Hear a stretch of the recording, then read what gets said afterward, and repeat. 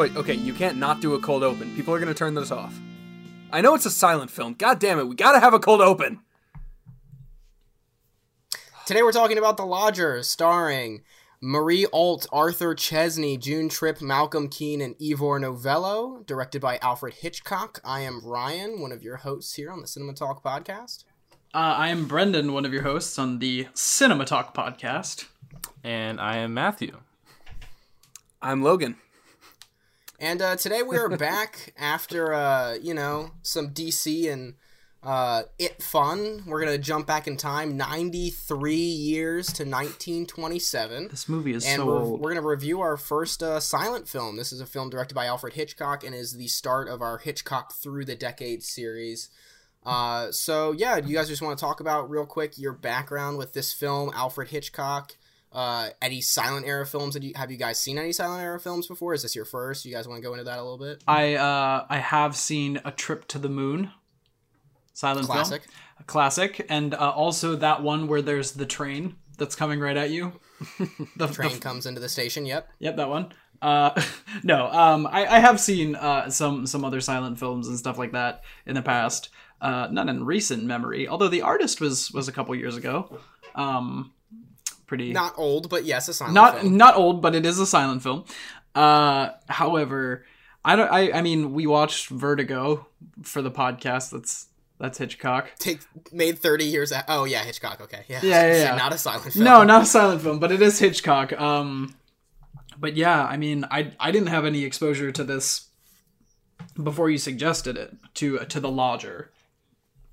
So that's my background with it. I've only seen a couple silent films. Trip to the Moon, Train Station Thing, a Buster Keaton movie, and a Charlie Chaplin movie, but I hadn't seen any Hitchcock silent film movies, but I have seen a lot of other Hitchcock movies. I love his movies. If you listen to our podcast on Vertigo, you know Vertigo is one of my favorite movies of all time. Absolutely adore that movie, but I certainly never ventured this far back in his filmography. I believe this is his third film, so we're going way back. So yeah, this was definitely new for me as well. I think this might actually have been my first silent film ever. It took my silent film V card, as it were. And yeah, also this is my second Hitchcock film, the first one being Vertigo, but go back and listen to that episode. So yeah, very little experience in the area. I'm excited to take a deeper look at Hitchcock through these next few podcasts. But yeah, like you said, like this was 93 years ago. That's kind of hard for me to believe. Like for perspective, like the cop guy, I don't know if he's named Joe. Joe. Joe, the actor who plays Joe is 2 years older than Adolf Hitler, which blows my mind. Because already in 2020 where like that was so long ago, that was unbelievably long ago, like these people are ancient.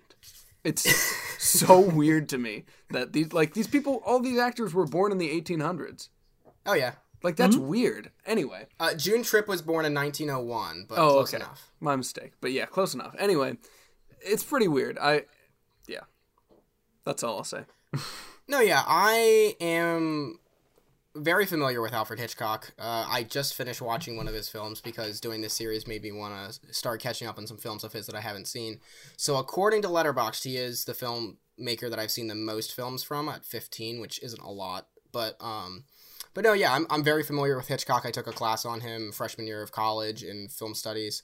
So I'm very aware of his films. I'm very aware of his style. This movie was actually the first movie that I watched in that class, which is why I suggested it for the 1920s.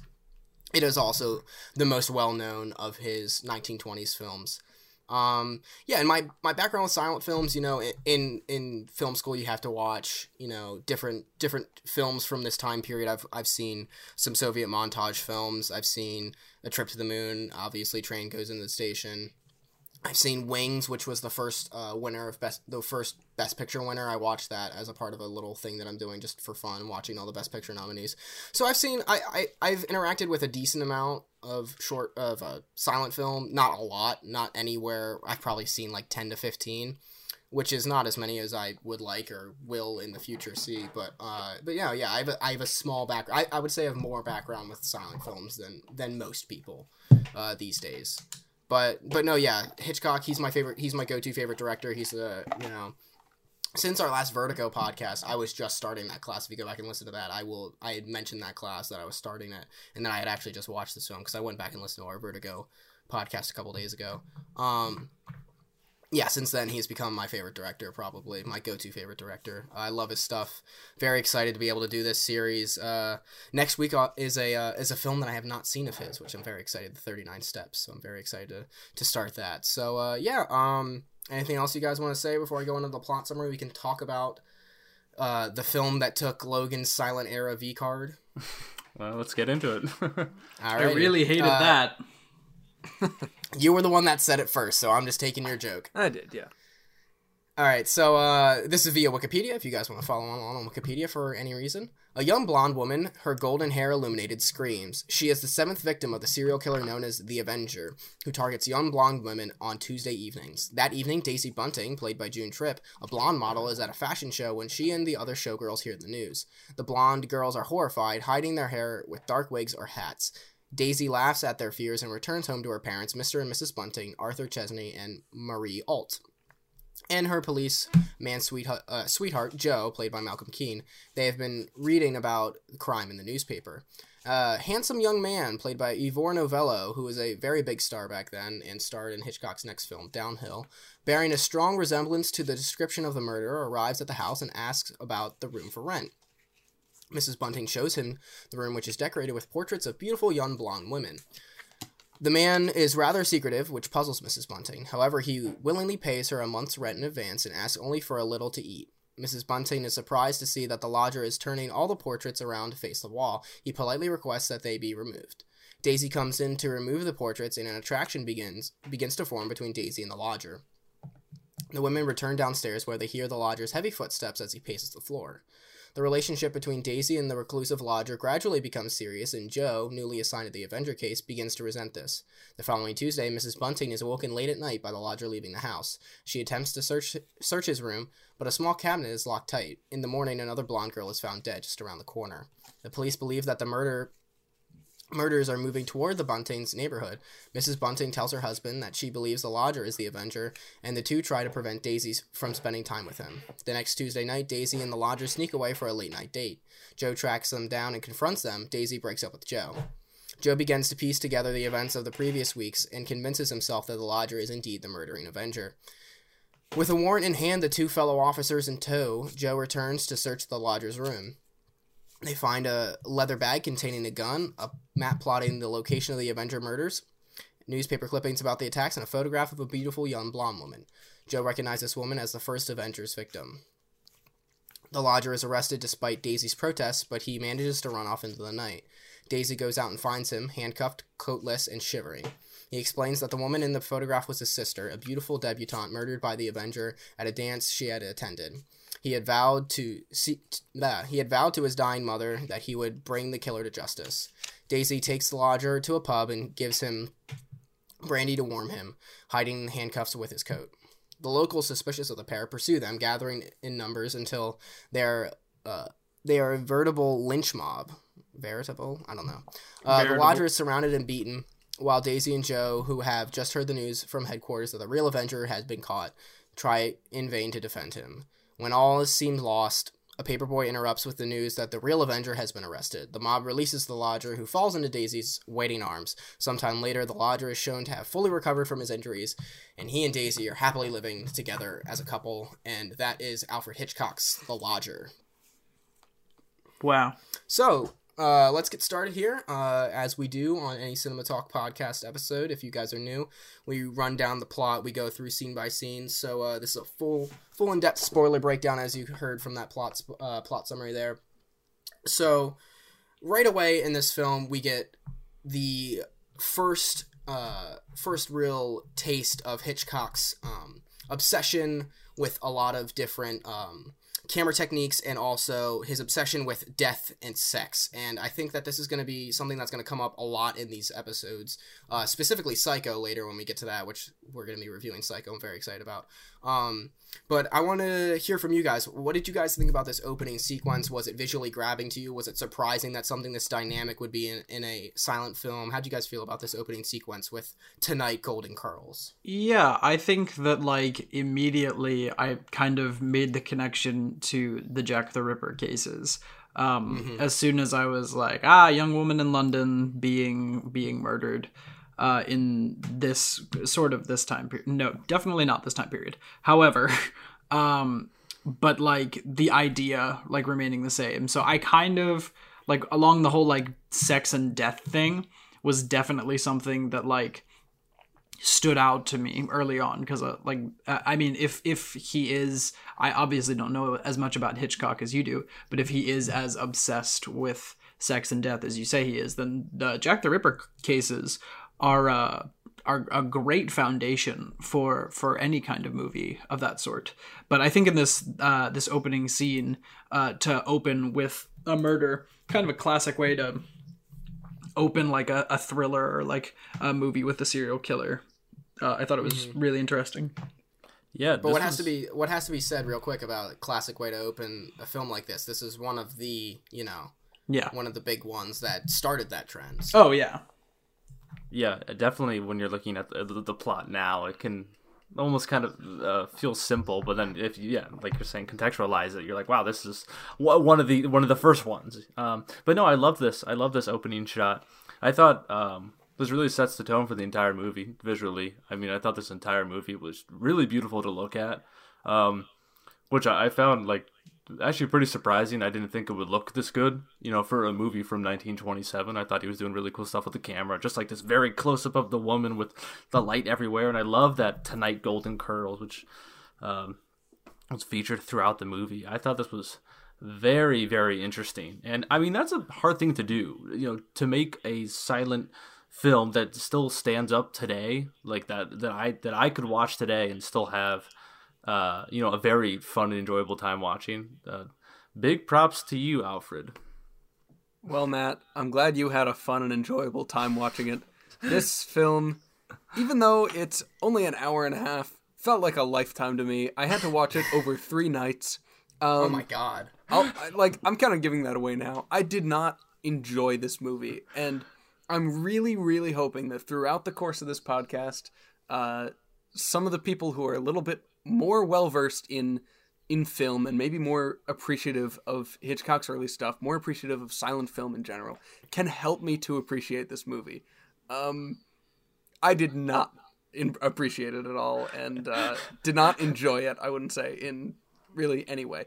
That being said, like, opening sequence is, okay. A question I have right off the bat is, the murder is called the Avenger. Do we know what is he avenging? We don't know. Okay. That's never explained in the film. Okay. So we don't know if it's like a vengeance thing, because we can assume that it is from the name, but yeah, I don't know what's up with this killer. Obviously, we already talked about the plot summary. It's not the lodger. Right. So we don't get to know really anything about the actual killer, and the killer is more of a device really to place these characters in, I think, and it also is mainly to do with Hitchcock ratcheting up the suspense. But I think he's just not interested in what actually is the killer is doing, which I think is interesting if you are not into this movie, because we don't really get into the mind of the killer, I think, which will change down the line when we talk about other Hitchcock films. Okay, that's good. Another thing I think we should talk about right off the bat would the different versions on YouTube and the different scores and the Criterion Collection version which Matt watched. So once you've said your piece on this opening scene, I think we should do a little discussion about that, because that's pretty important to me. No, yeah, I just this opening sequence is one of my favorites of Hitchcock's in terms of opening sequences. I love going into some research about how they shot this opening scene. I love the shot of the murdered girl, the way Hitchcock actually laid her down, put a sheet of glass behind her head and flare out her hair and shot lights up behind it to get this amazing shot. Like, all these different techniques that he did with glass in this film to achieve the shots that he did. Like you said, Logan, this sequence might, this whole film might feel really bland to a lot of people, which I understand if you're coming from it with a 2020 sensibility, not in terms of vision, in terms of the year. But if you're coming, if you're coming from it with that 2020 vision. I have a very strong contact prescription and glasses. I absolutely do not. My prescription is in the negatives. If you're coming from it from that perspective, watching Birds of Prey to this, it's going to be a very stark difference. But the innovation of the time to be able to achieve this kind of pacing in a silent era film is very rare. Very rare. This kind of ratcheting up of tension immediately is very rare. And I think what he does with the camera in this opening scene is really, really inventive. I love the shot of the taxi, or the cab pulling away with all the newspapers in the back, has the two things that make it look like two eyes. Everything a lot in this movie is making everyone feel like they're being watched or watching something. Mm-hmm. And I love the way that sets up that aesthetic. So that's my thoughts. I love this opening sequence. I think it's fantastic. Logan, to talk about the different versions of this film, if you look it up, it is on YouTube. I don't know if that's legal or not. I don't know if this is in public domain. I haven't found something definitive one way or another, because it says that there was a copyright worldwide, but it also says that it's heavily bootlegged and it's not enforced, so I don't really know what the status is, but there is no score from the time. There was no score ever recovered for the film. So that kind of left people to do what they will with the score. There was a recording with the Deutsche Filmorchester Babelsberg broadcast, which was a 100th anniversary of Hitchcock's birth. They did this score. And I believe that's the score that's on the Criterion version. But there's no set score, and if you watch certain versions on YouTube, there's really weird songs mixed in that you should just mute the film while those modern songs are being played. Yeah, this might have been a reason why I just had a really, really hard time watching this movie. But, the version that I did watch a version on YouTube. I hope that's legal. I don't know. Like, most movies aren't on YouTube, so, like, the fact that it is, I feel like it's probably okay. That's fair. The reason that I think it's okay is because it's been up for like 2 years and has like 100,000 views. Like, I feel like someone would have, if someone wanted it down, it would have been taken down by now. That makes sense. But yeah, this, like, when the singing came in, like, it's not just like anachronistic. It's bad. It doesn't fit with the film at all. No, not at all. And it totally ruined like any mood. And they play it in like in a sequence towards the end, which is like, I feel like could be like really emotional, and it just totally dispels any kind of tension like that. Hence, anytime you hear lyrics, just mute it. Yeah. Just mute it, and you'll have a better experience. During the beginning of this film, I was actually decently enjoying the score, like until it got to the singing, and then even later on, like the score in the version that I watched, it was just getting very, very repetitive, and like it was just the same stuff over and over again. So I feel like that's probably a big reason why I didn't enjoy the movie that much. If you have a version that you think is would help me appreciate the movie more and doesn't have a terrible score like the one on YouTube that I watched, please email us at twistedmugmedia@gmail.com. Or hit us up on Twitter or Instagram at twistedmugmedia. I would love to... Well, there is one, Logan. It's on Criterion. Okay. Well, I'm not going to pay for that. Yeah. Yeah. Well, if someone has something better. Also, did you say a virgin? If you have a virgin? That is exactly what I heard as well. But maybe it's the FaceTime call. I didn't hear virgin, but, it's... Maybe no, it was a FaceTime call. Logan, that makes sense. I mean, it's a silent movie, so if the music itself sucks, I mean, the movie is just, like, inevitably going to be terrible for you, so understandable. Yeah, and I'm sure, I get it. Like, I would kind of like to watch this again, a different version, but, yeah, I don't know. That's that wasn't the only reason why I didn't like it, but Imagine was if it one of had the better words. ones. But yeah, no, I think that the score, definitely for a silent film, more than any other film, can really color your viewing of the picture, because it is the only sound that you get. But no, yeah, I love this opening. I love the way that it sets up the plot very quickly, and we get very quickly introduced to Daisy, who is a very classic protagonist from a film in this area. You know, all the actors in this film, I want to point out, are wearing very elaborate makeup, and very, very much, at this point, it's still very much imitating theater, because we're in only a few locations. The camera doesn't move all that much. Although Hitchcock does do clever things with the camera, he still doesn't have the ability to move it that much, just because it's a camera in the 20s. That's and fair. It doesn't move easily. But yeah, I think a big point of this film is that it does imitate theater in a lot of way. Yeah, the dude who plays what is his name? Joe? Is that what we said? Mm-hmm. You know, her like the guy who likes her in the beginning, the cop, the weirdo. Dude, that guy looked weird. Not just the heavy makeup on the face, but the teeth. His teeth. He looked like the Joker. Oh, that first shot, I was like, oh, he's the killer, right? Yeah, this guy is terrifying. Like, yes, yeah, he's way scarier than even the lodger, who we're supposed to believe a murderer, is, the Avenger at first, which yeah, no, Joe is freaky looking. I think that he looks like, because you know how the original Joker from the Batman comics is based off of a silent film character. That's what he looks like to me, and he even smiles in the same way, and I'm like, it's creepy. Yeah, what is that? The silent the man who guy, laughs, right? The man who... It's from the Doctor of Cabinet, the Cabinet of Dr. Caligari. Is it? His name is Cesare from the Cabinet of Dr. Caligari. Oh, is it that one? Okay, interesting. Yeah, I think which is a great film, great silent era film. You should check out. Sure? I thought it was something else. Maybe I'm wrong.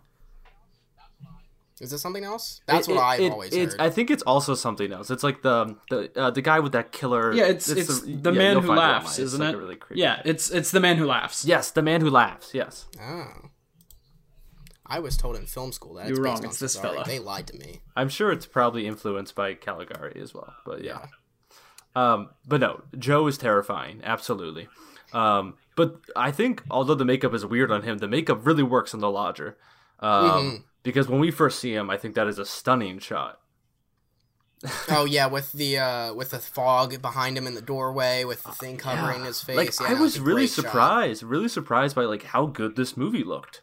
And I guess that also depends on the quality of what version you're watching. But mine was like in a pretty good quality, and I thought the shots were really cool looking, really well done. Yeah. See, I just took issue with this first shot that we get of the lodger, of how heavy-handed it is. Like, hey, look, this guy, like, you're supposed to think that this guy is the killer. Here, look at him. This is what you're supposed to think. Do you get it? Do you get it yet? He's wearing the scarf over his mouth. Please, do you get it? And, like, oh my god, it's so heavy-handed for the entire movie, to the point where, like, the twist is not a twist. I would have been more shocked if he would have actually been the killer than, like, him not being the killer. Like, it's... The whole thing, it seemed to not be subtle at all in a movie where, like, in a silent film, I would kind of expect, like, a certain level of subtlety. And there was just... Oh, no, the opposite. There was just... No subtlety in silent films. Yeah, there was absolutely none of that. So, I mean, maybe this is just my gripe with the genre of silent film, if there's going to be no subtlety in any of them. But, yeah, I mean... Goodness, I just couldn't stand it. Like, it was just so over the top. Again, I get that. It is definitely the time period that you're rubbing up against. This is how films were at the time. A lot of films. Again, you can't generalize the entire silent era as being this way. But a lot of films at the time, because there was no spoken dialogue, it was harder to be subtle, and everything has to be communicated with visuals. Visually, yeah. So there is the thing where it's like, oh, if someone looks away for a second and misses one shot, they could completely not understand. The film, it's so they really have to essentially mime. Yeah, and it's like is a lot of what they're doing is just like mime work. It actually kind of threw me off more when like people would like talk and then they would put like the little cards up. But like, I don't know. I guess you had to do that. No, yeah, Cards were there just to give you the basic dialogue that you need to understand the plot. Yeah. It's very theatrical from the visually, but even to like people's reactions to things. It's like, the mom will get scared and faints, and and that's like how it usually is in old movies. And it's like it is definitely something that you have to like before you watch a movie this old. You're like, okay, there's gonna be some stuff that like is outdated and is not going to really work. So I understand that, Logan. Yeah, but I mean, there's also I'm glad you mentioned that. There's a ton of fainting in this movie.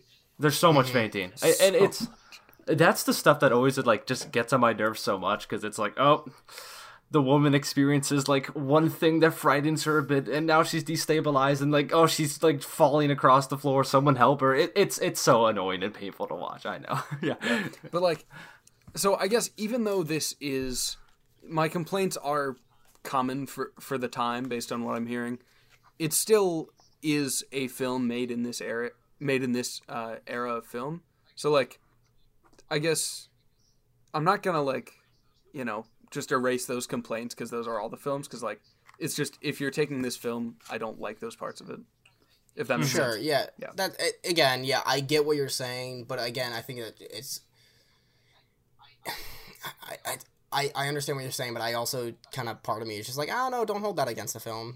Look for the stuff that is really inventive, especially in this film. This film, if you would watch another film from this time period, you could see how inventive, specifically the camera work is in this film. Yeah, but like, I don't think it's unfair to say that like, over time, film has gotten better, and like, sure, yeah, no, I think I get to a certain extent, like contextualizing it in the time period, and like. It was better than a lot of stuff back then, but like in the scope of everything that we've been reviewing overall, it's not just like not up to par, I would say there's a lot of films from the 20s and the teens that are fantastic films, and this is one of them. I really love this film, but I think collectively most people agree the first like great decade of film was the 30s. So getting there, but not quite there yet. We'll be there next week. But no, yeah, to get back to the plot a little, we get introduced to the Buntings, the parents, who are very kindly folks. Mrs. Bunting seems to be, just kind of like a B&B type manager. She manages the room upstairs. Mr. Bunting is a server. We get this nice little quaint family. Joe's still a freaking creep.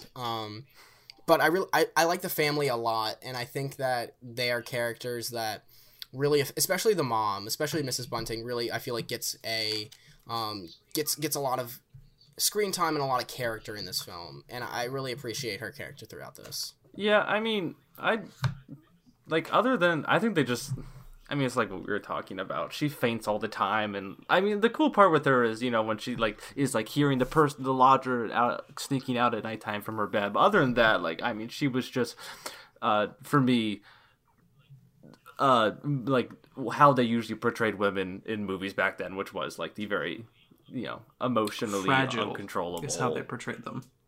Yeah, fragile person. Yes, she's a typical ingenue. Yeah, and again, I don't want to hold too much of that against the film because it's 93 years old, but yeah, I do see, again, modern sensibility. It is a little. There are things that you have to, like you said, Matt, just accept when you're going into a film that's almost 100 years old. Yeah.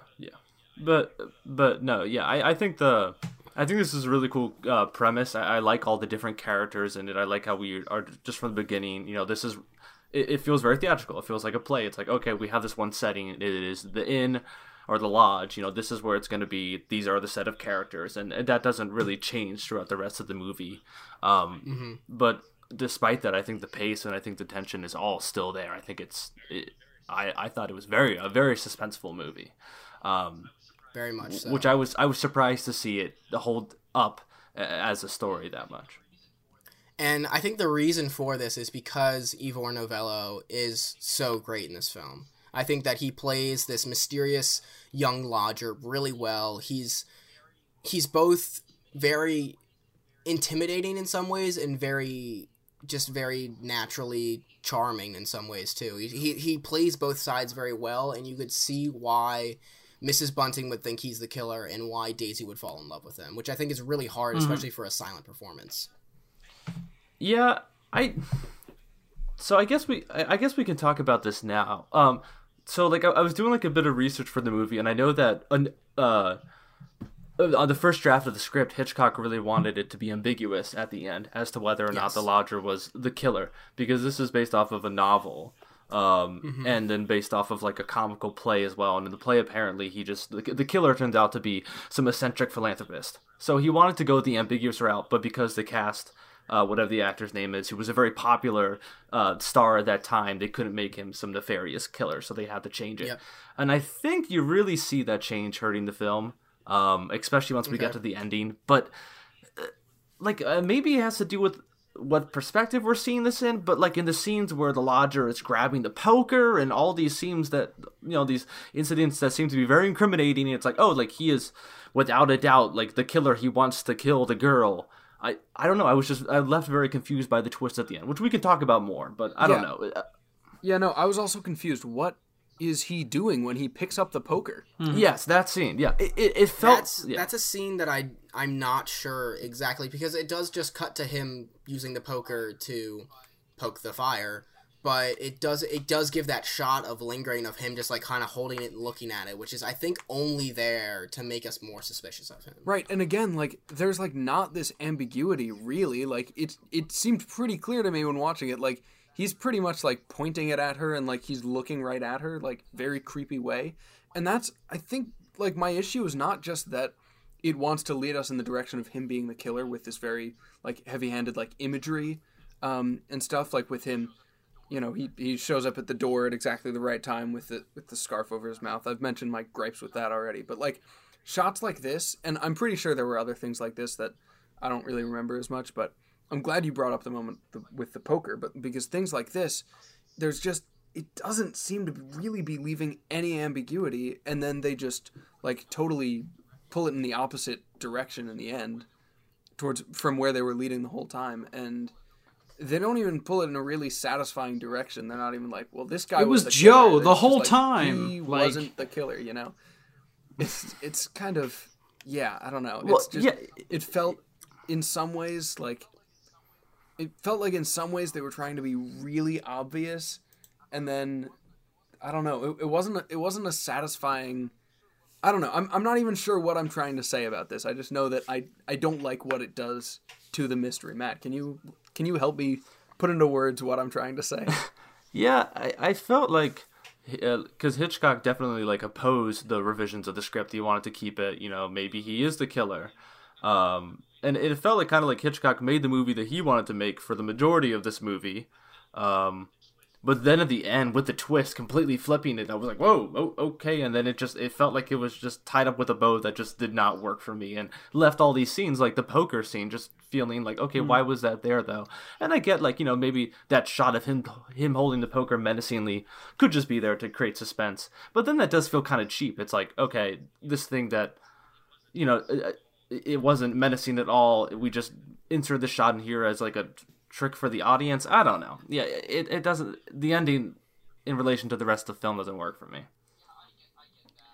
Yeah, I get that. It is kind of a bait and switch type thing. I do agree with you. Probably I didn't think of it that way, but yeah, the first hour of this film is probably exactly what Hitchcock wanted, and then he changed it. And that's the thing where it's like, even then, because of this film being what Hitchcock wanted for a while, they actually shelved this film for a little while because the producers and the studio was not happy with it. And it almost killed Hitchcock's career. Kind of crazy that eventually this film critic comes in. This is all off the Wikipedia page. It's just small background detail. Like, this critic come in and was like, saw all the visual flares that we've been talking about and was like, oh no, this guy's got potential. We need to get this film out there so that he can keep having a career. And he did, and we have the rest of the series to talk about, and possibly one of the greatest film directors of all time because of Donald Spotto. But yeah, and or not Donald Spotto, Ivor Montague. Sorry.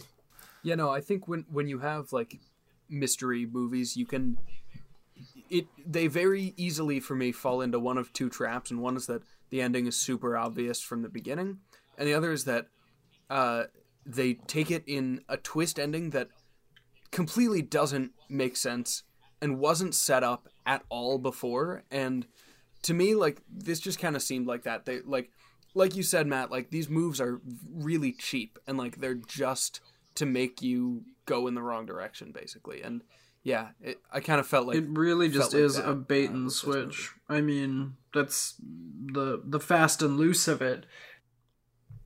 That, like, you know, it's really just a bait and switch when push comes to shove. They're taking like all of these things. I do think it's interesting though, because I'm sure this is one of the first like movies of its time where it's like, oh, like, yes, there was like a tie-in to the murderer himself, but like it's not the way that you like necessarily thought it was. But like there's no, like, the people that you meet in the movie, like none of them were actually the killer.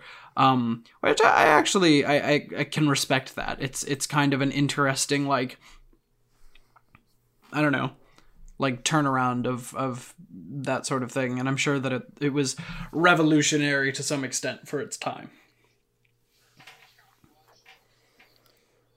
Sure, like Hitchcock was, this is his first thriller, at least his first big thriller. I don't know what his first two films are, to be honest. This is a thriller? This is, yeah, this is a This thriller. is supposed to be Absolutely, thrilling? this is a thriller. Yes, this is absolutely a thriller in terms of genre. But this is absolutely a thriller, and he defines the thriller genre. Like, as we get through the next few films, like, you will see the modern thriller genre be created by Alfred Hitchcock in the next, you know, however many reviews that we do. Specifically Rear Window and Psycho. And Rope. Rope is a great film, which is going to be one of our ones coming up. But, like, yeah, like, this is definitely a early form thriller that he will perfect, and also other directors obviously will later perfect. But I also want to talk about, get back to one shot that I really want to talk about, because I think it is a very famous shot, and it's what this film is known for. I don't even know if this would have crossed Logan and Brendan's mind, but the shot of once they kind of realize, oh, this guy might be a little shady, and they kind of look up, and you see the chandelier shaking, and it superimposes then the shot of the lodger walking over top. That was the first time someone had ever done something like that, or at least it is widely considered that, where Hitchcock, again with Glass, had the Ivor Novello walk over top of Glass and shoot underneath him to get that shot, and then splice the two shots together. And I think it's a beautiful shot, and knowing that this was kind of the first of its kind, I think it gives even more significance to this scene that I think is fantastic. Yeah, it was really nifty. Yeah, no, I did really enjoy that shot. It was really cool. Yeah, I did too. I think it is interesting because I was reading something about that shot, and it said that it was a quote from Hitchcock saying that he actually didn't really like that shot and thought it was too gimmicky after the fact, which I think is interesting with maybe what Logan is saying with some of the visuals maybe being too heavy-handed, that maybe even Hitchcock later in his career was like, okay, maybe I went a bit too far. Even if it's a little heavy-handed, which, again, you can argue that, I think the significance of it being Hitchcock being inventive with the camera shows at least the promise of his career. Oh no, yeah, the experimentation that goes on is just it's so much. That's why I think this movie is so fun for me to watch, because it kept on surprising me. Because my expectations from a silent film from 1927 were, for everything for the camera work to be, not, you wouldn't notice anything stylistically. But that's why this kept me on the edge of my seat. Yeah, and to get back to the plot a little, I do enjoy this building relationship between Daisy and the lodger. I think it's whimsical, it's fun, but it also then gets broken up in really interesting ways where, the mother will come in, or Joe will come in and mess things up, and Joe's just being a dumb bitch like Joe is. But I don't know. How do you guys feel about this middle section of the film? I'm assuming I know Logan's thoughts, but... You do. You can guess exactly what I'm going to say, so I'm not going to waste the time saying it. Yeah, I really liked it. I liked the direction in which it was pointing. That's why I didn't really like the twist. But yeah, I thought the lodger was terrifying. I thought the acting was really, really impressive. Just there were some really cool close-ups. Of the one where they kiss, or they are almost kiss or whatever, and we have that extreme close up on this guy's, like, eventually just his lips, And I was completely surprised to see that I don't know, it's just not something you would expect to see in a film from this era. Yeah, I thought this was very well done. I thought that the suspense was all there, and like Floyd said, I mean, the thriller aspect of this movie it's just gonna get like better as we continue along Hitchcock's career, and it's interesting, like having seen some of his later films, to see him like experimenting in this genre. I don't know, I thought it was so much fun to watch. Yeah, I don't know. I mean, it kind of dragged for me, even like with all the stuff going on, because it just felt like old hat by the end. I was just kind of like, all right, I get it. Like, can we continue with the story in this section? Yeah, that's kind of where I was at for it. Yeah, no, I think it's okay. It's decently developed. The music again ruined it for me, but I can't hold that against the film too much. Yeah, it's fine. Again, like Matt already said, I think I liked where it was going with him being the killer, and I very much liked that we could believe that he was the killer, and also believe that like see the reason that Daisy's falling in love with him. And then one of those things is kind of like, no, you didn't see any of that. You didn't see when he threatened her with the poker. Like, that didn't happen. Doesn't matter. Forget it, Yeah. But yeah. Yeah, and another thing that I want to point out real quick that I really love about this film is the dyeing of the frames, and that some frames, like when he sneaks out, which I think is a great sequence, it's just in black and white in the room because their curtains are closed, there wouldn't be any moonlight. The moonlight is the blue tinted frames, and then when it's either indoors with lights on or outside during the day, which I don't think we actually, come to think of it, do we get any shots outside during the day? I don't think we do.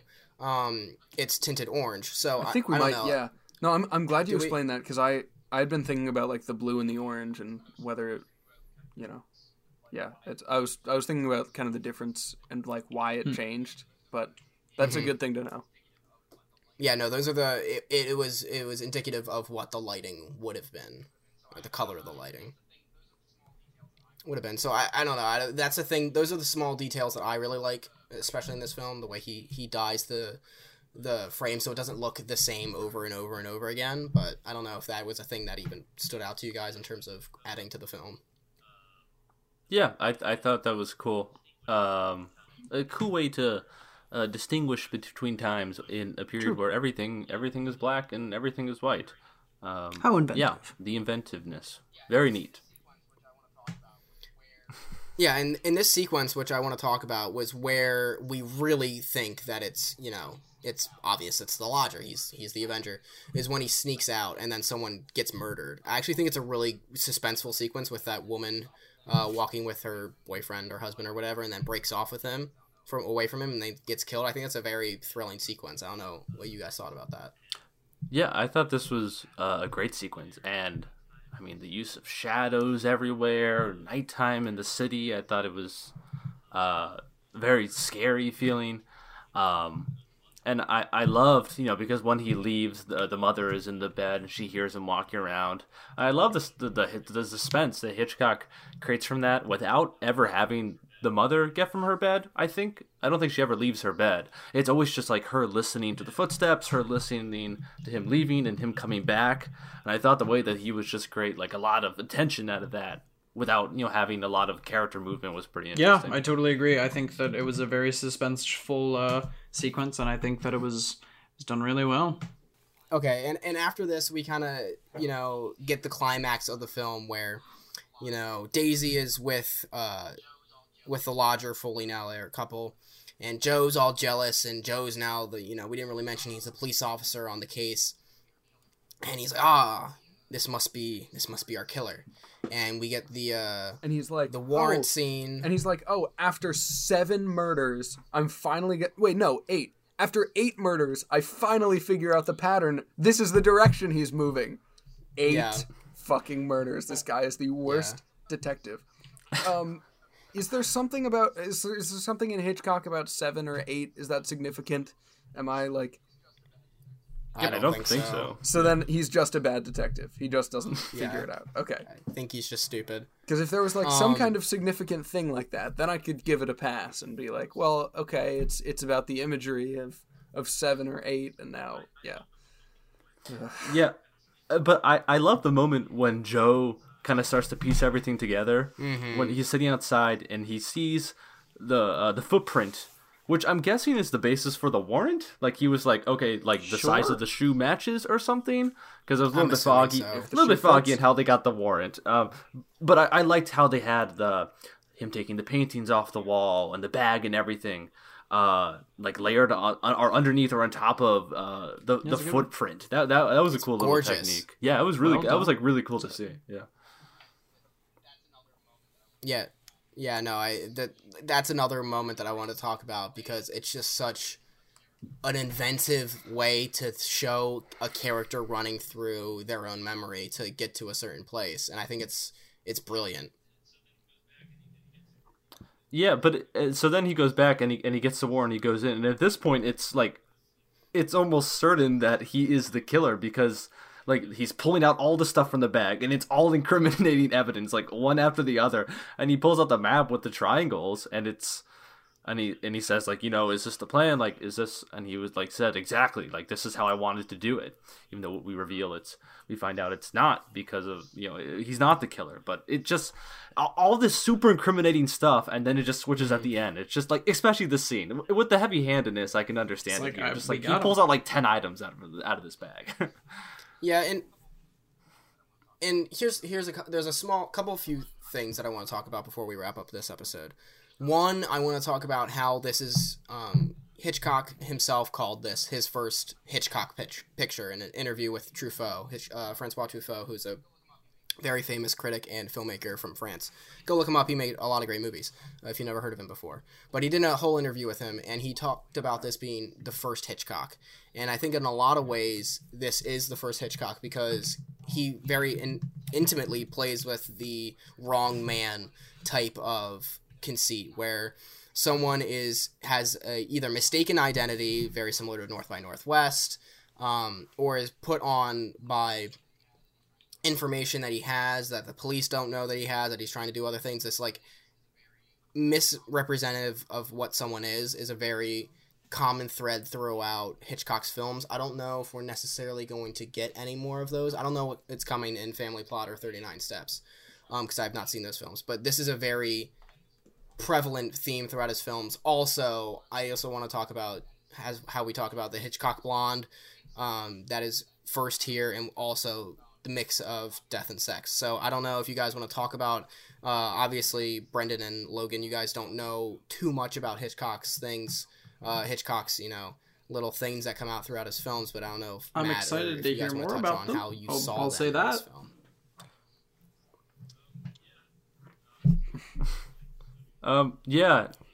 So like, I mean, blondes were featured in a lot of Hitchcock's films. They were always the object Kim Novak in Vertigo. What's that? Novak in Vertigo. Yes, I just remember that we saw that. Yeah, it was like always the object of desire for the killer or for the main character, the lover, something. And I mean, that's explicitly seen here. The killer is only killing the fair-headed girls. And it's like a lot has been written and said about that, and how apparently, especially on the set of The Birds, apparently Hitchcock was very brutal to the main actress, the blonde Tippi Hedren. Yeah, in that film, she got poor Tippi Hedren. And it's like interesting. I really encourage everyone to go listen read interviews from Hitchcock, because he's very open about his movies, and he's very open about his personal influence and his background and how that's influenced his movies. He talks about his weight very openly, about his own sexual repression as a child. Like, it's really almost strange how open he is about his movies. But yeah, we totally see the blonde thing here. Yeah, definitely.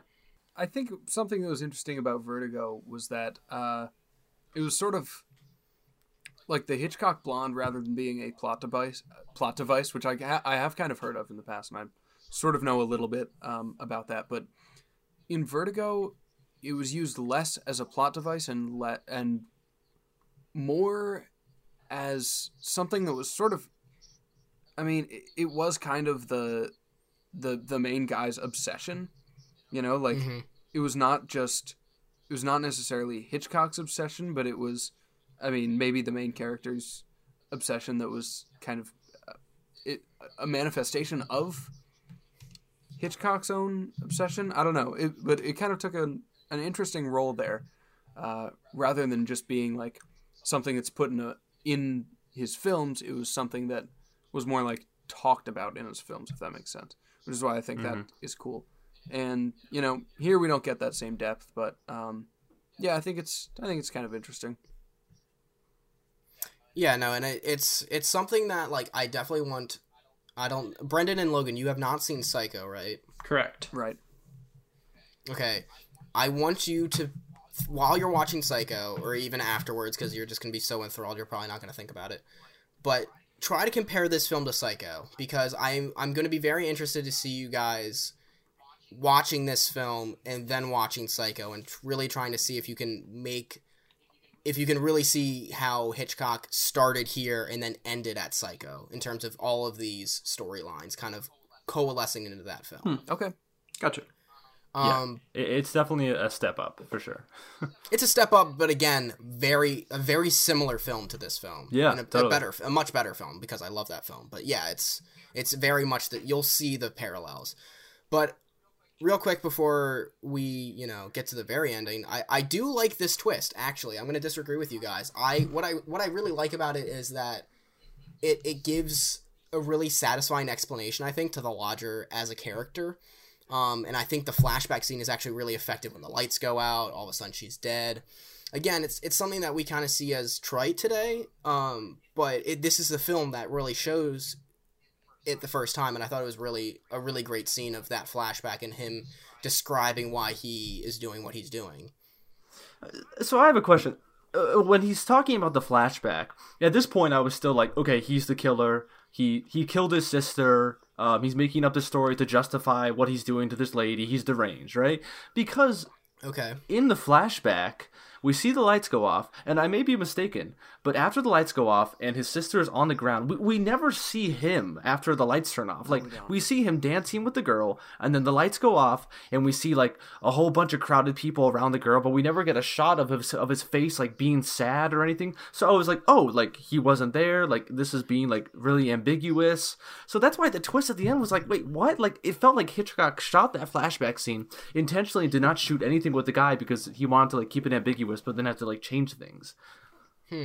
Interesting. No, I don't remember seeing him or not seeing him to be able to distinctly say one way or the other. Yeah, because if you paid attention to it, then yeah, I believe you that he's never seen like again. It felt so intentional because like that is such a what like in any movie would be like a necessary shot. Like if not a reaction shot of him in pain as his sister dies, at least him in the crowd of people. But I couldn't spot him at all. Yeah, that's interesting. How did you guys feel about this plot twist in this flashback scene? I mean, I guess to some extent it could still be read as ambiguous. Maybe he is the killer. Yeah, I don't know. I mean, I know that they like catch another guy, but you could just read that as like the other guy was, wrongfully arrested. I don't know. Yeah. Yeah, and I mean, I do see what Hitchcock is like trying to say here with the wrong man aspect of it, because by the time he's being chased by this mob, I mean, everyone, it's just total. I mean, everyone is clamoring at him. They're like hurting him. It feels like his arms are going to snap. And then you remember back in the beginning of the movie when the kid is selling the newspapers and he's like, oh, like Tuesdays are my lucky day, like to say like, wow, these murders are like giving me so much more business. You can see everyone kind of like profiting off of this, and then at the end it's just this total mob rule, and this one innocent man is lost in it all. But I feel like that, I don't know, I feel like that was kind of half baked. But to cast him as this innocent man who is all these people are clamoring to kill him, and the police and the society are after him. It felt like it was done better in a lot of other movies. And we talked about North by Northwest, The Mistaken Man. I felt like, I mean, this is definitely the first film. It's an evolution. We're going to see him perfect this, but I definitely think that's a critique of it. This kind of brings Oh, go ahead. No, go ahead, Logan. Sorry. Oh, no. Okay. This sort of brings me to one of my big questions, which I couldn't answer after finishing this movie. Like, could not tell you.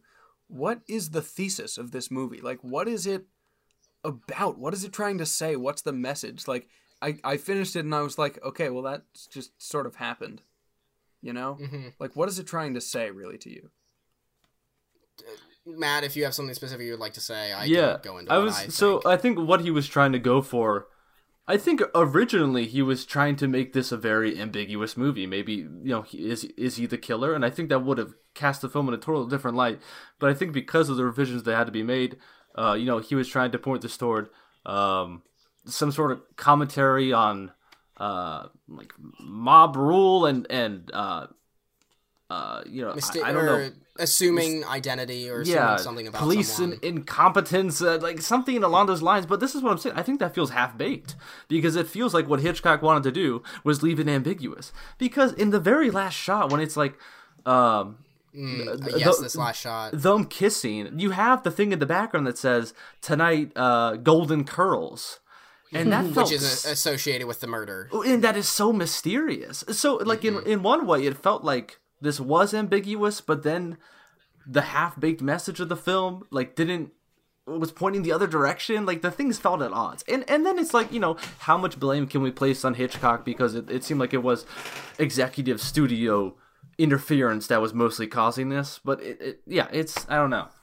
Yeah, I agree. It sort of seems half-baked. Like, if the message is like, don't judge a book by its cover, basically, seems to be like kind of what you're saying. Like, we had every reason to suspect this guy. Like, and again, that's what I mean. Like, it feels kind of cheap to switch that at the end because they shove it down your throat so much at the beginning that it just seems like this switch is like, it's not like, oh look, here's what it really was. It's like, oh, I changed my mind. This is the ending now. It seems more like that. Yeah, a little bit. Mm-hmm. I think that it was probably one of those situations where it was like pressure from the studio, like we were talking about earlier, how they couldn't make him this Ivor Novello character.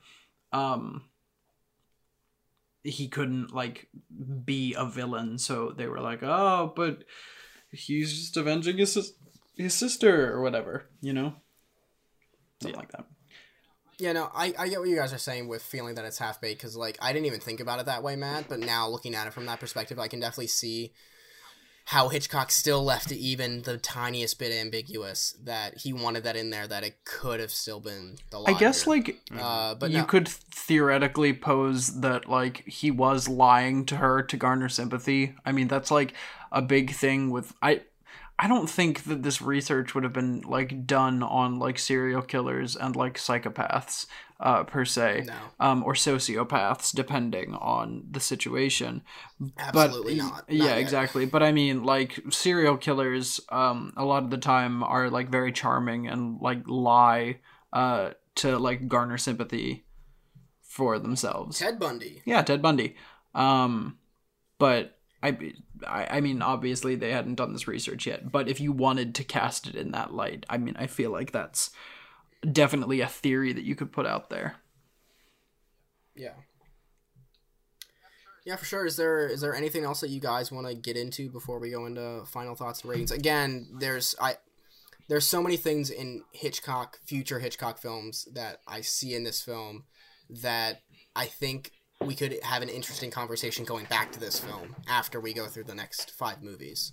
But maybe we'll do, like, after we do all of the individual movies, we'll do, like, a Hitchcock recap kind of episode. Sure.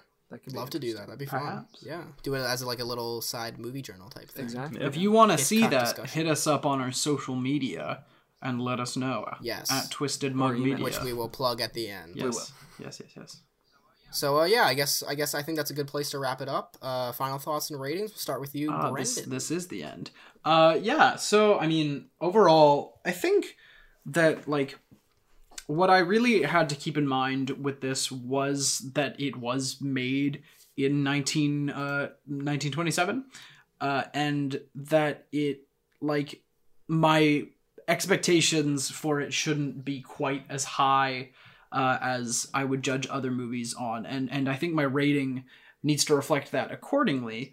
I think that for the time period, this is really good. I mean, it was definitely, like, as I understand it, one of the first films of its time, and I think I don't necessarily know if it holds up super well, but I think that it is still a good film, and therefore I'm gonna give it a B+. I think it deserves a B+. Yeah. Yeah. It's hard to issue a final rating on this film because, like, I am a very big fan of Hitchcock and I've seen a lot of his movies. So a lot of my enjoyment from this movie came out of looking at the different plot elements, the different just the different character tropes that appear later in his films. So it was definitely more easy for me to brush over the more negative parts of this movie. And since I have seen more of his films from this era, I think I was more like prepared to like, some of the more theatrical elements of the movie. I was ready to excuse that. So it's definitely hard to. That's definitely influencing my decision. But yeah, like Brendan, I do think that you definitely have to contextualize a film and be like, okay, for its time, for the resources that he had at his disposal, for the acting that was, expected at this time, which was usually very theatrical, this would make sense. And I really do enjoy this movie. Although I think the twist at the end really does mess up where I thought the film should be going. I think still the majority of this film is so well done, and I thought the inventiveness of the cinematography was just so beautiful to look at. Because a lot of films in this time period can just be very grating visually. You're just looking at basically one thing the entire time. But this movie definitely was not that. He was constantly, even without being able to physically move the camera, he was still doing so many amazing things. And for that reason, I think I'm going to give it. I think I'm going to go with a B+ as well. Yeah, I mean, I've said my problems about this movie already. I really don't enjoy it that much, and although I am glad to have had some of the time period things contextualized, like some of the issues that are just these come with the territory of it being an old movie, I still don't think that's necessarily like like we're gonna judge it on the scale of like all movies in 1927. Like I feel like, partially just because I haven't seen any other movies from 1927. But I still think or at least I am going to judge it just as a movie. So yeah, we talked a lot about like how maybe there were some discrepancies in like kind of what the studio wanted. I don't know if there was really a studio for Hitchcock, but I don't know anything about how film worked in this time. So please, there was a production company and a distribution company, that he would have had to answer to, that he did have to answer to. Okay, so those discrepancies that come from that, I can understand that. So Hitchcock, I don't blame you, but if we're going by the final product, I don't think the movie is that good. I think what it says about kind of like its thesis, its message is not very clear. It seems half baked, like Matt keeps saying, which I think it's a great way to describe this. I do have a little bit more of an appreciation for the innovativeness of the cinematography, and that'll bump it up a little bit. But I think I'll give it a C+. All right, yeah. Logan, I will say the only film that I would bet that you have seen from 1927 is probably Metropolis. Have you seen that? Did you have to watch that in high school? You didn't have to watch that in high school? I had to watch that in high school. But no, yeah, I really love this film because of a lot of what Matt said. Being a huge Hitchcock fan, being able to see, especially now on the second viewing, a lot of the things come back be started here and then move forward. I thought Ivor Novello was really great in this film. Like I said, Hitchcock really shows the promise of his career in this film with the innovative camera work, which is, what this film is known for. Beyond just being the first Hitchcock, it's like really known for its innovative cinematography at the time, and I think it's really great. I love the tinting of the film. I think it was a really great visually film, just color-wise, for a black and white feature. And for me, the ending works, even though there are these things that you could read it a certain way. I think it still works for me. I think the flashback scenes really work for me. And, it's nowhere near even my top 10, I would say, Hitchcock films. But it's a really solid film still that I think a lot of people should see. And if you watch this film and you enjoy it, I do really recommend you start checking out films from the silent era because it's chock full of really good films. And I'll just real quickly plug two really great films that I'd mentioned before that I think you should just go back and watch from this time period, and that would be Wings, which was the first Best Picture winner, and The Cabinet of Dr. Caligari, which is a fantastic film. I think this is an era that people really stay away from because they're like, oh, I'm not going to jive with it. Go back, give it a shot. If you don't like it, you don't like it. That's fine. It's not modern in terms of sensibility. It's nothing like what's being released today. But I would just encourage people to go back and just give it a try. So yeah, I really like this film. Again, it's a very interesting first starting point for Hitchcock, and I'm glad that we started here, even if Logan, you didn't like the film that much. I'm glad that we started here for you to be able to then see where we're going in the future with not only Hitchcock's career, but just going through the decades of film, seeing film progress over the next 5 weeks. Yeah, no, I will say I'm really excited to see where some of these elements from this movie will go during the rest of Hitchcock's career, and I think that there's some real potential, but yeah, for me, this movie just didn't really do it. For sure. And yeah, I just wanted to mention before we get into our normal spiel at the end of an episode. So coming up next week, we had announced this last week, we are going to be reviewing the 39 Steps, which was a suggestion from Matt, because Matt has seen that film and loves that film. I have not seen that. That's a Hitchcock film that I have not seen. So the 39 Steps will be our selection from the 1930s. From the 1940s, because we have finalized our schedule for this, for the 1940s, we have selected Rope, which is a film that I really love, a film that I've actually had to write a couple papers for that class about, so I'll have a lot of juicy nuggets on how they made that film in that podcast. And then we have another classic from Juicy nuggets. Juicy nuggets From the 50s. That's a Stopway character. Juicy nuggets will be coming to you soon. Juicy nuggets, juice chuggins, and juicy nuggets. Go check out Snip the Tip. It's out now. Snip the Tip, Yes, it out is. now. From the 50s, we selected the 1954 film Rear Window, which is a film that I'm sure that everyone's heard of, at least, if not seen. From the 1960s, we selected the 1960 film Psycho, and then from the 1970s, we selected the very last Hitchcock film from 1976, The Family Plot, made only 4 years before Hitchcock's death in 1980. So we have a really huge, wide, schism there. We have from a silent era film to a film made just 1 year before Star Wars. So, yeah, I hope you guys that come back next week. Like I said before, I don't know actually if I mentioned this, 39 Steps is both on Criterion and Amazon Prime. So if you're trying to keep up with us and don't know where to find these films, that's where you can find the film for next week. Cool. Yeah. I'm very excited for this series. This is definitely different from what we usually do, but this is going to be fun. So definitely stay along and listen. And listen to our other shows. What shows you say? Back in Style, I say. That's me and Logan's Twin Peaks podcast, where we go through and we review every single episode of Twin Peaks. Basic premise. This is my first time watching Twin Peaks. This is Logan's, second time or something. Logan is the expert. I am not. It's a fun listen. New episode out this Friday. Go check it out. Yes, new episode out this Friday. We're in the middle of season 2, so a lot more content to come. Yep, and we'll never. Wow, shit, full of Floyd there. We will never spoil anything past the episode that we're on. So, if you want to start the show, and I recommend that you do, this is the podcast for you. Hey, and we're in the time to be able to start a new show. We're recording this, as you can tell from when we released this, during the 2020 coronavirus quarantine. So if you're listening to this now, you got no excuse. True. This is true. Go start Twin Peaks and listen to Back in It's on Style. Netflix. We also have a couple other shows on the network. I host a comedy advice show known as Stop Wait What, which we just referenced a few moments ago. Where Juicy Nuggets will be appearing. At some point, Juicy Nuggets. We just released episode 13, Snip the Tip. I'm sure that if you haven't been listening to our podcasts, that you have no idea what that's referring to. But you can probably guess. You should go check it out.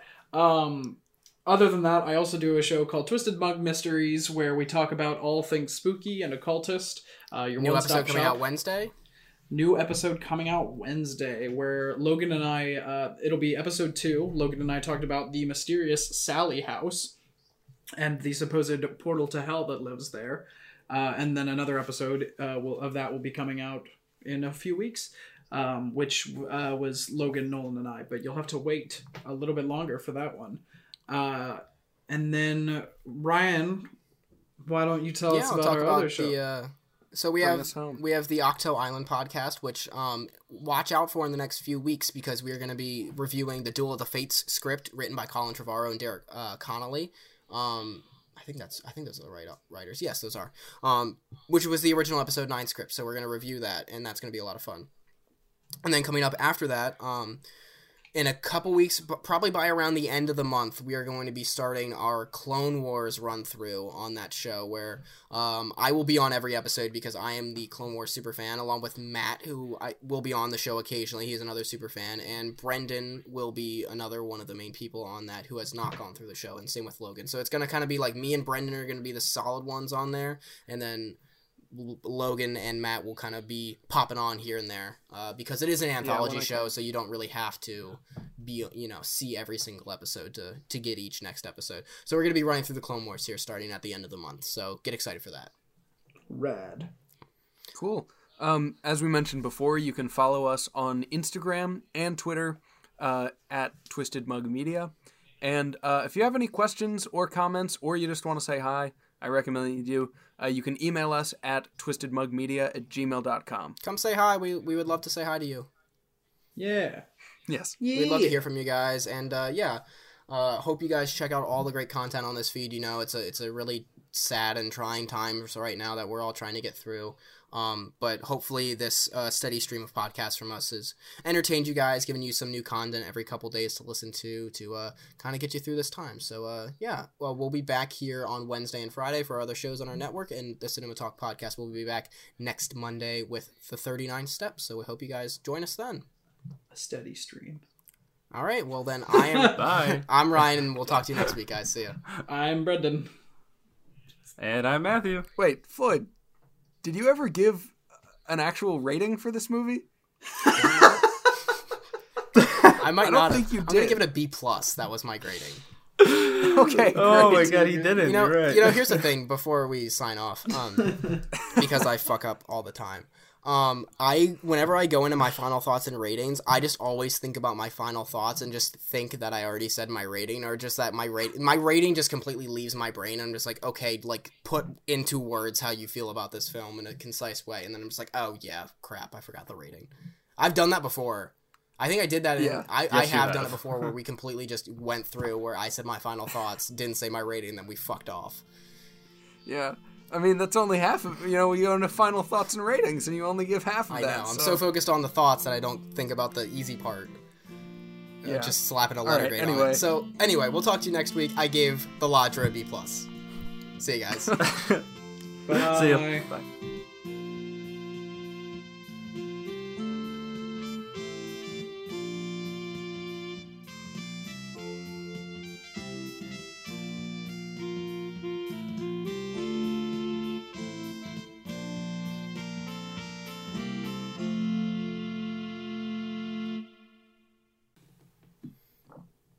It felt like filler. Logan, anything to add? What? Anything to add, or are you good? Sorry, I thought the FaceTime is being a little skippy right now. Skippy but, John Jones. No, yeah, it is being a little skippy. Go ahead whenever you're ready. That's right, motherfucker. Skippy John Jones, motherfucker. Oh, that's funny. Put that after the music. I will.